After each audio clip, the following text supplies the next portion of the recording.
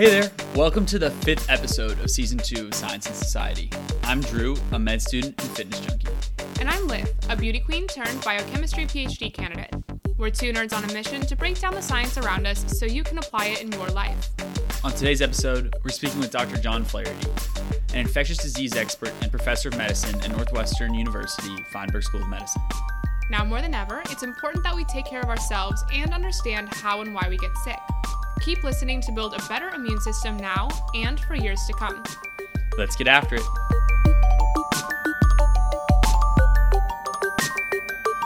Dr. John Flaherty was raised on the north side of Chicago and went to high school just a few blocks from Northwestern Memorial Hospital, where he works today.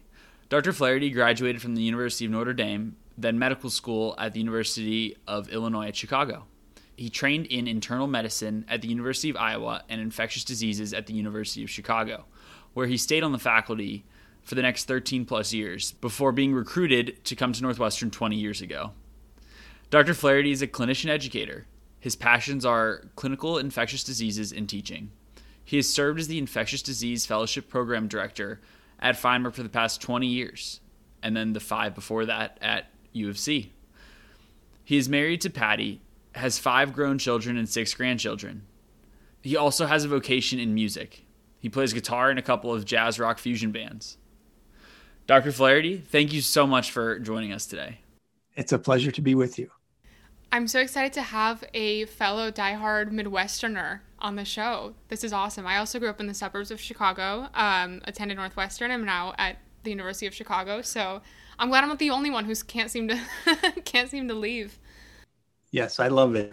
There's really nothing like the Midwest, to be honest. Absolutely not. Let's get right into it. Today's episode is on the immune system and immunity, and there's a couple different buckets: innate immunity, adaptive immunity. Those can be further subdivided. Innate immunity is things that you're sort of born with. You have things both in your blood as well as some physical barriers like mucosa throughout your body, in your lungs, in your nasal passages. There's plenty of these things you're born with and kind of develop over your childhood. But then there's also adaptive immunity, which is where we hear about T cells and B cells and all of that stuff, where you are able to build immune defenses to various organisms and infectious diseases that you encounter anywhere from shortly after birth through today, really, wherever you are currently. And that's just where I wanted to start. So when we think of adaptive immunity and building an immune response, can you run us through how our bodies do that? Just from a bird's eye view. Sure. Well, our immune system is sort of designed to distinguish foreign from native. So we sort of develop kind of recognizing ourselves, and then everything not ourselves, we're designed to identify and probably, reject, destroy if we can. And so it's a matter of the immune system kind of recognizing antigens, epitopes, and sort of looking at them. And if they don't belong, then they get processed a couple of different ways, right? So you get the T cell response, which may be an active cytotoxic killer response, or, presenting those antigens then to other T cells, to go to work on. And then you got antigens being presented to B cells to make antibody. So you got these humoral, these sort of, in the, humors in the serum, you got the proteins designed to identify and bind to these foreign antigens. And then you got cells cruising around, again, looking for these foreign invaders and designed to kind of knock them out. Right. So the T cell, and please correct me if I'm wrong, but the T cells the killer T cells at least, are kind of our first line adaptive defense against these new or foreign bodies. And then B cells have more of that memory aspect to it, and they store the specific antibody to the antigens that we see. Right. So the B cells are they're sort of programmed to then respond with a big time response next time around, right? So you get a little bit of an, antibody response with the first exposure. And they probably help us deal with some infections in the short term, but they're really advantageous later on when you're exposed to that antigen, that microorganism the next time. Then you get this sort of anamnestic response, this sort of really big booster response. And that's, the whole design behind, for example, vaccines that are designed to elicit an antibody response. It's that the next time you see that antigen, then you're going to get a big burst in antibody production because you got these memory B cells hanging around. They're already pre-programmed to make antibody. So I want to talk about antibodies a little bit more. I feel like they're a really hot topic in society and in the news. Of course, we can't have a podcast episode about immunity without eventually bringing up COVID-19, but we'll get there. But, they're equally a really big and interesting topic in research. So that's kind of the perspective I have on all this.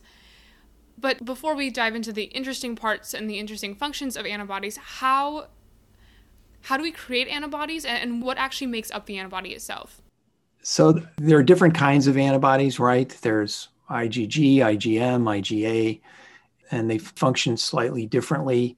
With our first exposure to an antigen, early on you get an IgM response, and then as the response matures, then you develop an IgG response. IgA is found on mucosal surfaces, so it has sort of a particular focus of where that functions. I think for the most part, when we're thinking about antibody responses, we're focused on IgM and IgG. IgM being the early response. It's helpful diagnostically. We can measure IgM, and that usually correlates with an early or very recent or even acute kind of infection or exposure.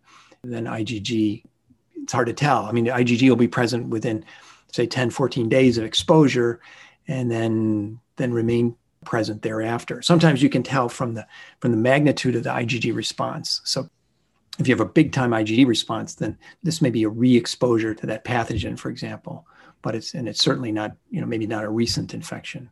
And IgM is sort of the reverse, if it's a big time IgM response, that implies that it's a very recent infection.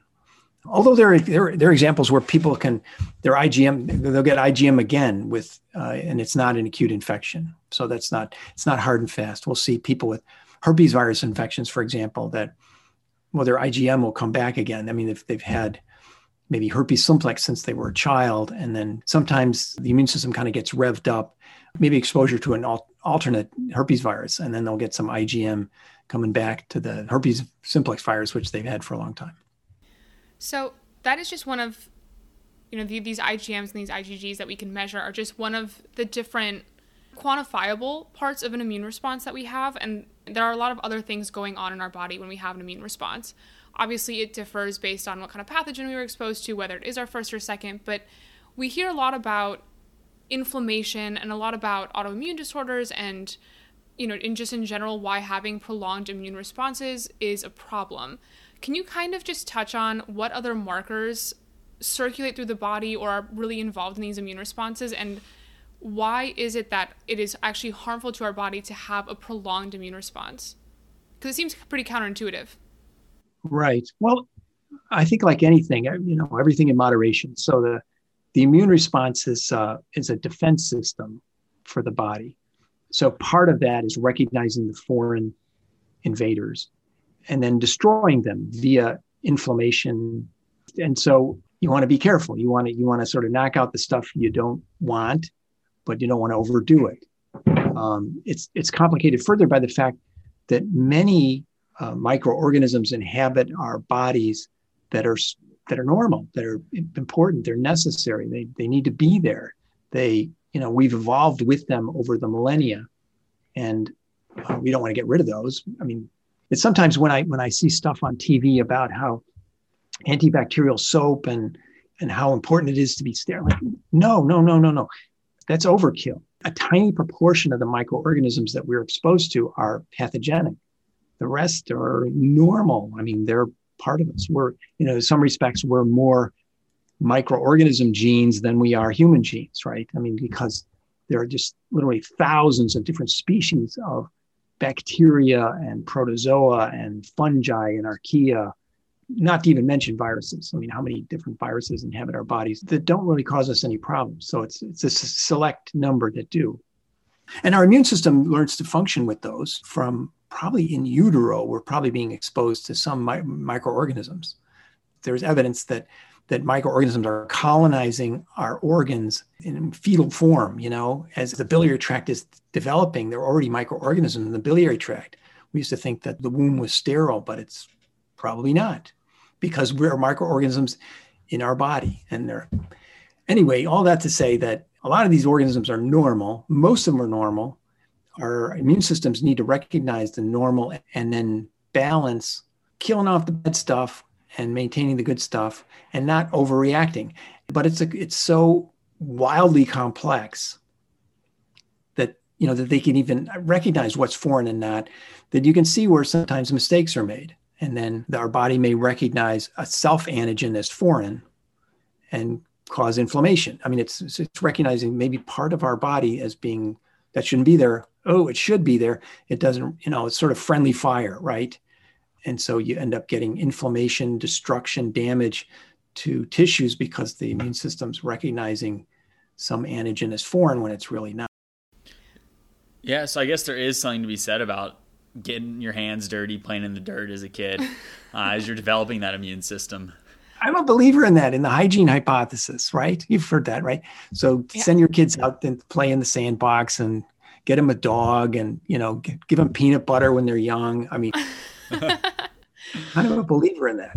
I love that you brought up the gut microbiome. I can't remember how exactly this was phrased. I can't remember the exact quantification of this, but essentially if you took the genetic information of every gut microbiome organism and combine that compared to the human genome, it's longer, something like that. It's something about how there actually are more genetic components of non-human within a human. I can't remember, again, I'm totally misphrasing this, but it was actually really remarkable to read that and hear about that. And it really is fascinating that we have all that going on and that there aren't more mistakes, right? I think that's my favorite part about learning about science and learning about biology is it is so intricate and so well designed that the fact that there aren't more mistakes really is remarkable. It continues to blow my mind on a daily basis.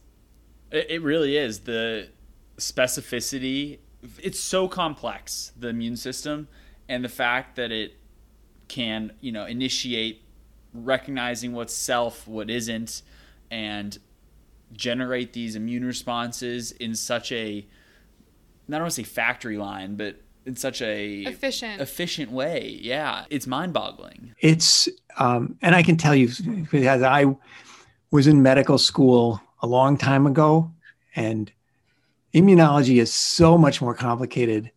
I mean, the level of detail that we understand today is so advanced over what we understood back 40 years ago. And we have a long ways to go. But yeah, I mean, the field has kind of exploded over the last few decades. It's just incredible. It makes being a student now really all the more interesting and challenging. But the other, I think, phenomenon of science and of fields like this that I find captivating is how much is left to be found out. I think that's equally exciting and perhaps a little scary, especially in a year like we've been put through as a planet, really. So I think that leads to the inevitable and unavoidable discussion about COVID-19 that was going to come up in this in this episode. Right. So coronaviruses themselves aren't something that's new. There's been MERS. There's been, I think, a different SARS, correct? That's been SARS, I think, in 2009. I might be misremembering that, but I think there was a SARS. I don't think it ever became a pandemic. It might have been an epidemic. Right. So the first SARS epidemic. So it seemed to emerge in Asia, it spread to Canada.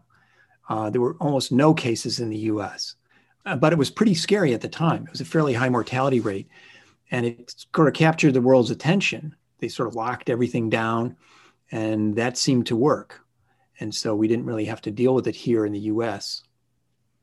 But it was kind of scary. And that was the first severe SARS-like coronavirus, but we had other coronaviruses. So there are other human coronaviruses. We believe these are largely bat viruses. So there are at least 4 other coronaviruses that had been identified prior to that. And then MERS, the Middle East respiratory syndrome, was the next one. And again, very few cases here in the US, and it's been fairly limited. So we knew this was going to happen again. There was no doubt that we were going to get more coronaviruses. I don't know that anybody in their fevered imagination would have imagined that it would be this bad. I certainly didn't. I definitely didn't. But from either a genomic perspective or from some epidemiological perspective, what makes this coronavirus so much different from the other ones that were largely like we were able to contain? I think this one had a little more affinity for the angiotensin converting enzyme 2 receptor. It just happened to be a little bit more transmissible. I mean, it's very closely related to both the SARS coronavirus and the MERS coronavirus. And there were people years ago who were predicting that there will be more of these. And there are more out there. There's a whole kind of library of bat coronaviruses that fall into this family. So I would not be surprised if we had another one some years down the line. I mean, if you look at the pace of this, they've been coming more frequently in recent years. So kind of from a very simple basic science perspective, a virus is an antigen. It's a foreign body, right? And so much of the problem and a difficulty in even like the pharmaceutical industry is making things cell permeable, getting things into our systems. And it's actually a difficulty for a lot of people who are trying to make good products and products that we want going into our bodies, is that we can't seem to get them to be taken up by human cells and by human systems and by living, breathing creatures. So what is it about a virus that actually is the opposite, right? I mean, it's so easy, so transmissible, like you said, that it has the machinery. What is that machinery, and why can a virus so easily enter our system and start messing with our body? There are probably, I couldn't even put a number on the number of viruses that are out there in the world and that don't cause disease. So some of it's just luck. For example, this one, the spike protein, happens to bind effectively to the ACE2 receptor, which is prevalent on respiratory epithelial cells, the lining of the nose and the mouth and the lungs, and also present on a variety of other cells throughout the body. So why is that? I think that's just rotten luck. There's so many other viruses out there. I mean, if you scoop up a handful of dirt, there are going to be, I don't know, millions, billions of viruses in there, virions for sure. But, there's so many viruses that we probably haven't even identified them. And so it's sort of a unique virus that actually causes disease. I mean, we talk about there are many viral diseases. I know, Drew, you probably, when you were taking Foundations 3, you saw, oh my God, there's so many viruses. But in the context of how many viruses there are in the universe, there's not many viruses that cause significant disease in humans. So sometimes I think it's just dumb luck. At least they didn't make you memorize all the non-infectious, non-problematic viruses. They made it easy on you guys. Yeah, they took it easy on us. It was mind-boggling. There was just one after another. We learned about the coronavirus, then we learned about flu, then about herpes, then about the cytomegalovirus. It just keeps going and going and going. And I was like, is there an end to this list? No. The whole concept of a virus, when I really kind of sit down and think about it, is really fascinating to me. The fact that these things exist and function as something that is still reliant on, a host to replicate. Are there any self-replicating viruses? Gosh, I hope not. No. Not that we know of. Okay. And that's the fact that exists. It's so many other aspects of evolution and aspects of how organisms kind of came to be make sense. You can kind of logic through it, but viruses just don't make sense. You have this self-contained core clump of proteins and genetic material that just somehow kind of sometimes will make its way into a host and it'll replicate, and sometimes that's okay, and sometimes it causes all these crazy problems. And when you try to think about it, it is pretty difficult to wrap your head around. One of the ways that I think about it is that if you look at the viruses for example, let's take viruses that cause disease in humans, they're largely zoonoses. They're largely animal viruses that recently got into humans. If you look at avian influenza, the coronaviruses, rabies. Swine flu, right? Was that another swine one? flu? Yes, Yeah. yes. They're adapted for other hosts. And if you look in those other hosts, like if you look at SARS coronavirus, CoV-2 in bats, as far as we know, it doesn't make the bats sick. The bats have evolved with this. Maybe it made them sick when they first acquired this virus, but now they've learned to live with it. It's when it enters a new population, a new species like Homo sapiens, that it causes big problems. That's true for a whole range of viruses, that it's when they first enter humans, they start to cause problems. Because in a sense, it's not in the virus's best interest to kill the host. Right. Just wants to keep them alive long enough to replicate and want to replicate and move on. And, they'd rather cause chronic infection and just keep replicating. Yes, that's why if you're looking at where future viruses emerging, look to the animals. That's where they're coming from, because they've already kind of taken a step to being able to replicate in other mammals, and now they're going to, take a step up and get, jump into humans. So viruses, like every other organism, evolve and change, grow, adapt. And I know in the flu, every year we get a new flu shot because there's a new recombination of the genetic material within the influenza virus. Is there any similarities from the influenza virus to the coronavirus in terms of the ability to rearrange their genome at all? Or if not, how is coronavirus going to make its next set of adaptations to survive? So there are similarities. They're both RNA viruses, and RNA viruses, as a rule, do not proofread their work. So they make errors as they're replicating. Some of those will result in sort of non-functional virions, and they just kind of die out. And some of those will result in changes in the virus. And some of those will be changes in the surface code of the virus, so it can result in immune escape. Some of those will result in drug resistance if we have antiviral drugs. So there are similarities. The coronavirus is actually a big RNA virus in terms of genome. So it does have a proofreading function, which is a little bit unusual for RNA viruses. So there is an element of proofreading. Nevertheless, it does mutate. It also has a capacity to recombine. So if you get somebody's infected with two different coronaviruses, they can actually swap out parts of their genome. And that's the driver of pandemic influenza too, right? Because influenza is a segmented RNA genome, and it can mix and match these different parts, which is why you get the most recent swine flu virus was actually components of human, swine, and avian influenza, which had all kind of mixed and matched and came up with it was still an H1N1, and we've had H1N1 for a while, but it was a different H1N1 because the segments were different. So there is an overlap there between influenza and coronavirus. And what you see with coronavirus now, you hear about the South African and the different strains, the new mutations. It's mutating pretty much constantly. It's not mutating as fast as influenza, but it's mutating. And it does have this capacity to recombine. The major concern is probably the spike protein. That's got a lot of attention now, because as mutations occur in the spike protein, are they going to be enough that then the antibody elicited by the vaccine isn't going to work? Is the spike protein going to be different enough that our antibodies won't recognize that new spike protein? The preliminary evidence looks like the vaccines still work, but this is a very fluid process where, this is changing. So that's generated a certain amount of anxiety, like let's get this going, get people vaccinated to try and blunt this, because the longer we let this pandemic go wild, the more mutations we're going to get, and the potential for escape variants is going to emerge.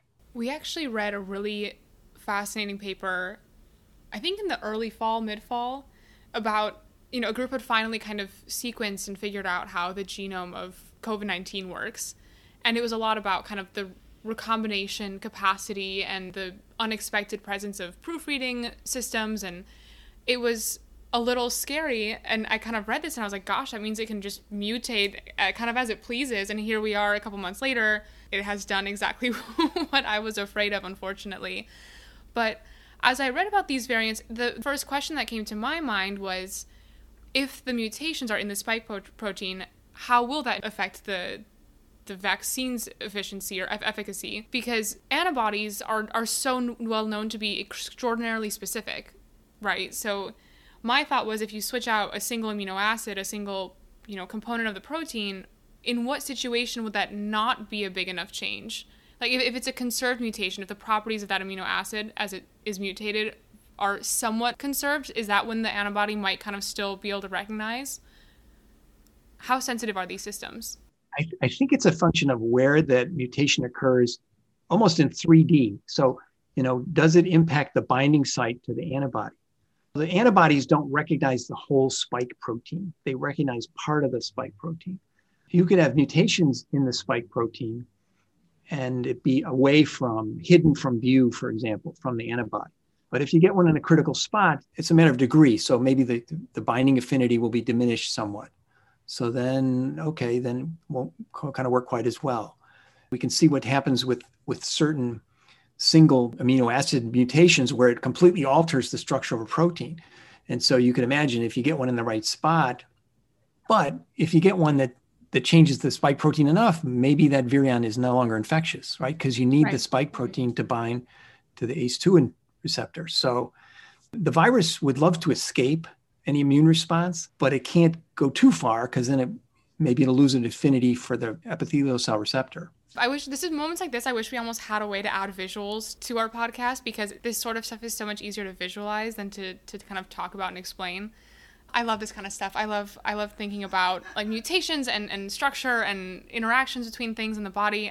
So I'm gonna kind of backpedal away from my biochemistry land and kind of go big picture again, because we've talked a little bit about the vaccine and the antibodies, and kind of the goal of most vaccines is to prepare our bodies to then in the future already have an immune response prepared, so that we don't feel sick if we're infected with a virus.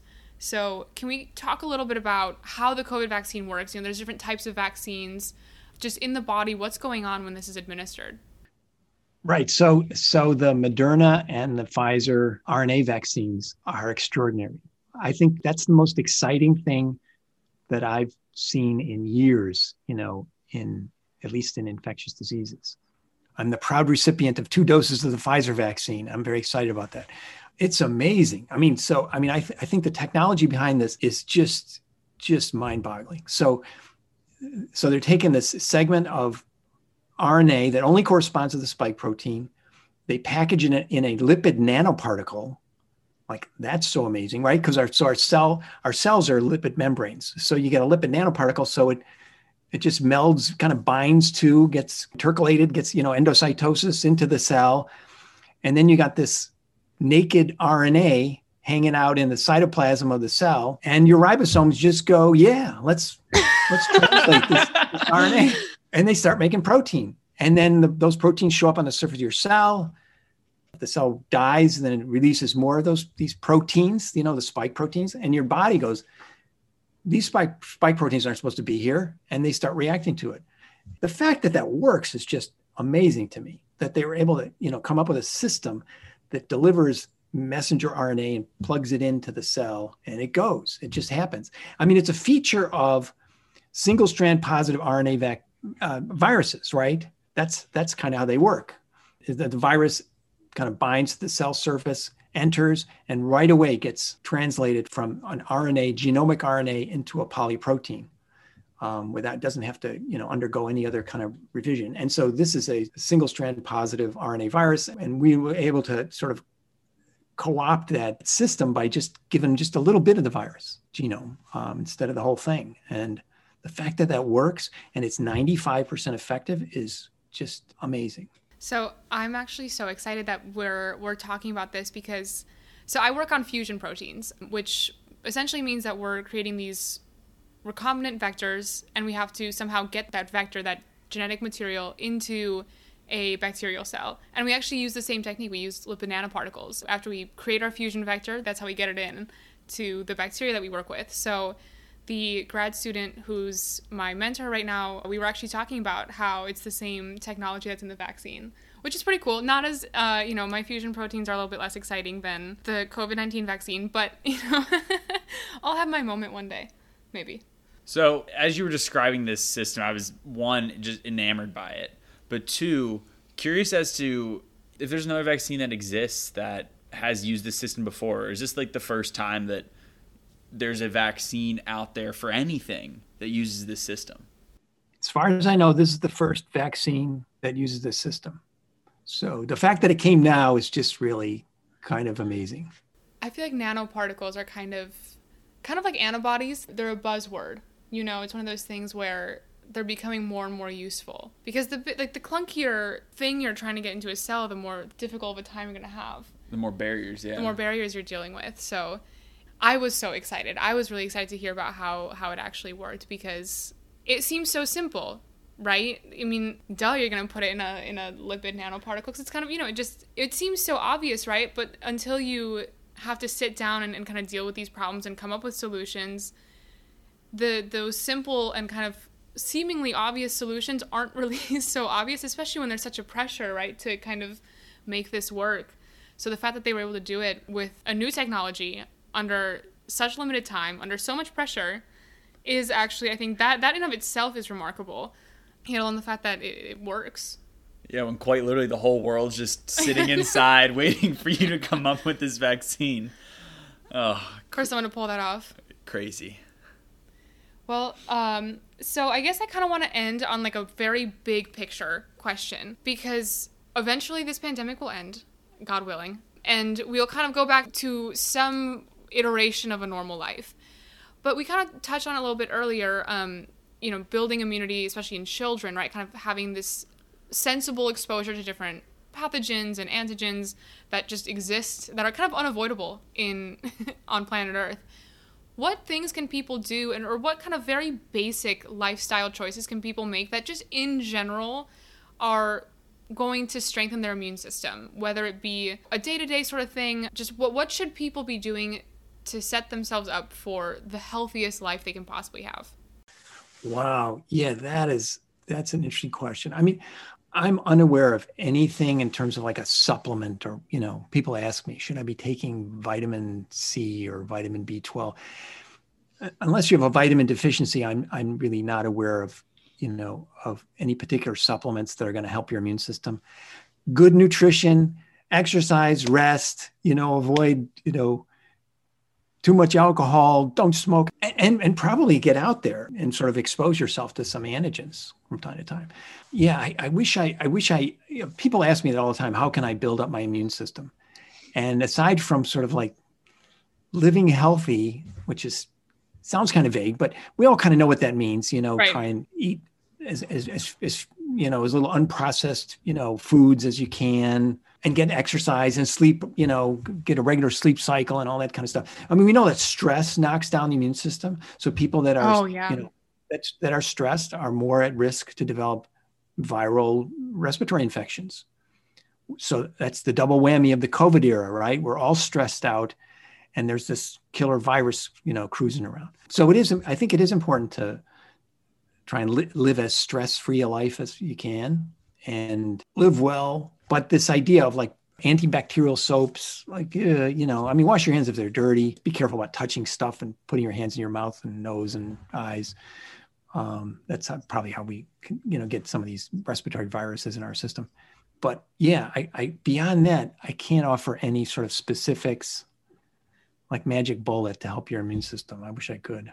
There very rarely exists a magic pill or the single beautiful, elegant, simple solution to any especially medical and health problems. It would be really nice if it worked that way, but it's always a little bit more complicated than that. But the good news is it kind of comes down to the basic building blocks, right, of overall wellness. Which is kind of good in a way, because if you try to live and lead a healthy life, there's going to be all these benefits, not just in one bucket, but in many. So there's pros and cons to each. Yeah, absolutely. You hit all the birds with one stone. All of them. Every single one. My favorite stone to be hit, though, is to relax. So that's the stone I'm going to work on hitting with my bird. I don't even know Wait, what that meant. was bad. No, one stone. That's the bird I'm going to hit with my stone. There you go. There Yeah. you go. So that's my biggest takeaway, is to relax. Relax. I mean, I remember even in college, the times, I rarely get sick, luckily. I played in a lot of dirt as a kid. I was out and about all the time. So it must have helped, because I luckily don't get sick very often. But when I did in school, it was always either midterms week or finals week. Every time. Never in between. Every never time. in at the beginning of the semester. Always at the kind of peaks of stress. So that is a big takeaway, especially for all of the students out there currently dealing with an upcoming midterm season, online school, and all of the other ridiculousness of this past year. Couldn't put it better myself. Well, Dr. Flaherty, thank you so much for coming on. We really appreciated it, and hopefully our listeners will as well. All right. Well, thanks, guys.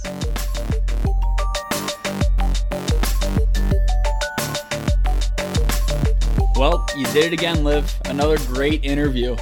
Yeah, I mean, obviously it was a great interview. Yeah, I mean, you did it. I did it. No, we did it. What are you talking about? That's true. That's true. What really stood out to you? What was your favorite part? I feel like I'm watching Dora the Explorer right now, that they always ask that at the end of the episode. Gosh, I don't know. I think it really is an interesting balance when it comes to immunity, right? Especially when you look at little kids. And I kind of think about my childhood and how much time I spent outside, how much time I spent, just going out and about and playing in the sandboxes, playing in dirt, playing, outside and playing with other people. I didn't really ever think about it as kind of a means to strengthen my immune system. And obviously, I'm sure there's some level of genetics that kind of play into this sort of thing, but I have a pretty strong immune system. And I do think I kind of credit a lot of factors to that, but I kind of never really thought about how much maybe my childhood played into it. So I thought that was really interesting. Yeah, I really liked how he talked about that, like getting dirty in the sandbox. And what also stood out to me, it was something that I don't really think of when I think of viruses all that often, but is a really crucial part. And that aspect is how animals act as like reservoirs, essentially, for these various strains of different viruses that, it only takes one contact with open skin or inhaling something, some unsanitary measure, and all of a sudden you have a new strain of insert virus here that can lead to a pandemic. Yes, but actually the flip side of that is we also have viruses, right? There are human-specific viruses that can't cross over to animals. There are animal viruses that don't cross over to humans. So it actually is a really, really large stroke of bad luck when an animal virus can actually infect a human. So luckily, most of the time when there is crossover, nothing actually happens because our immune system is designed to fight these things off. So yes, very true. Very true. And I'd be remiss not to talk about our discussion of the mRNA-based vaccine and how the different variants of the coronavirus now are interacting with the efficacy of that vaccine. Yeah, I'm not even going to try to dive into that because I would be 100% dishonest if I said I know enough about science to really understand how all that works, and especially how all it works in the case of COVID specifically, because proteins are so complicated and genetics are so complicated. But talking about this vaccine reminded me of kind of a hot button topic in research for a different disease, cancer actually. They're working on cancer vaccines that also kind of work by introducing specific antigens for cancer cells, and some of the things they're looking at are potentially using nucleic acids like mRNAs to give people immunity to cancer and strengthen their immune system against cancerous cells. So that's pretty cool. Yeah, well, fingers crossed that something really exciting comes out of there in that field of research as soon as possible. Yeah, wouldn't that be cool? I think it really would be. Well, that's all for this week's episode. You can follow us on Instagram at Science and Society to catch our new releases, upcoming topics, and our science shenanigans. If you're enjoying our show, please leave us a review on Apple Podcasts to help more people find Science and Society. We release new shows every other Monday, so episode 6 is coming your way on March 22nd. In our next episode, we are bringing on the chemical engineer turned author, Dr. David Adam, to discuss a commonly misunderstood disorder, OCD. And as always, peace, love, and science.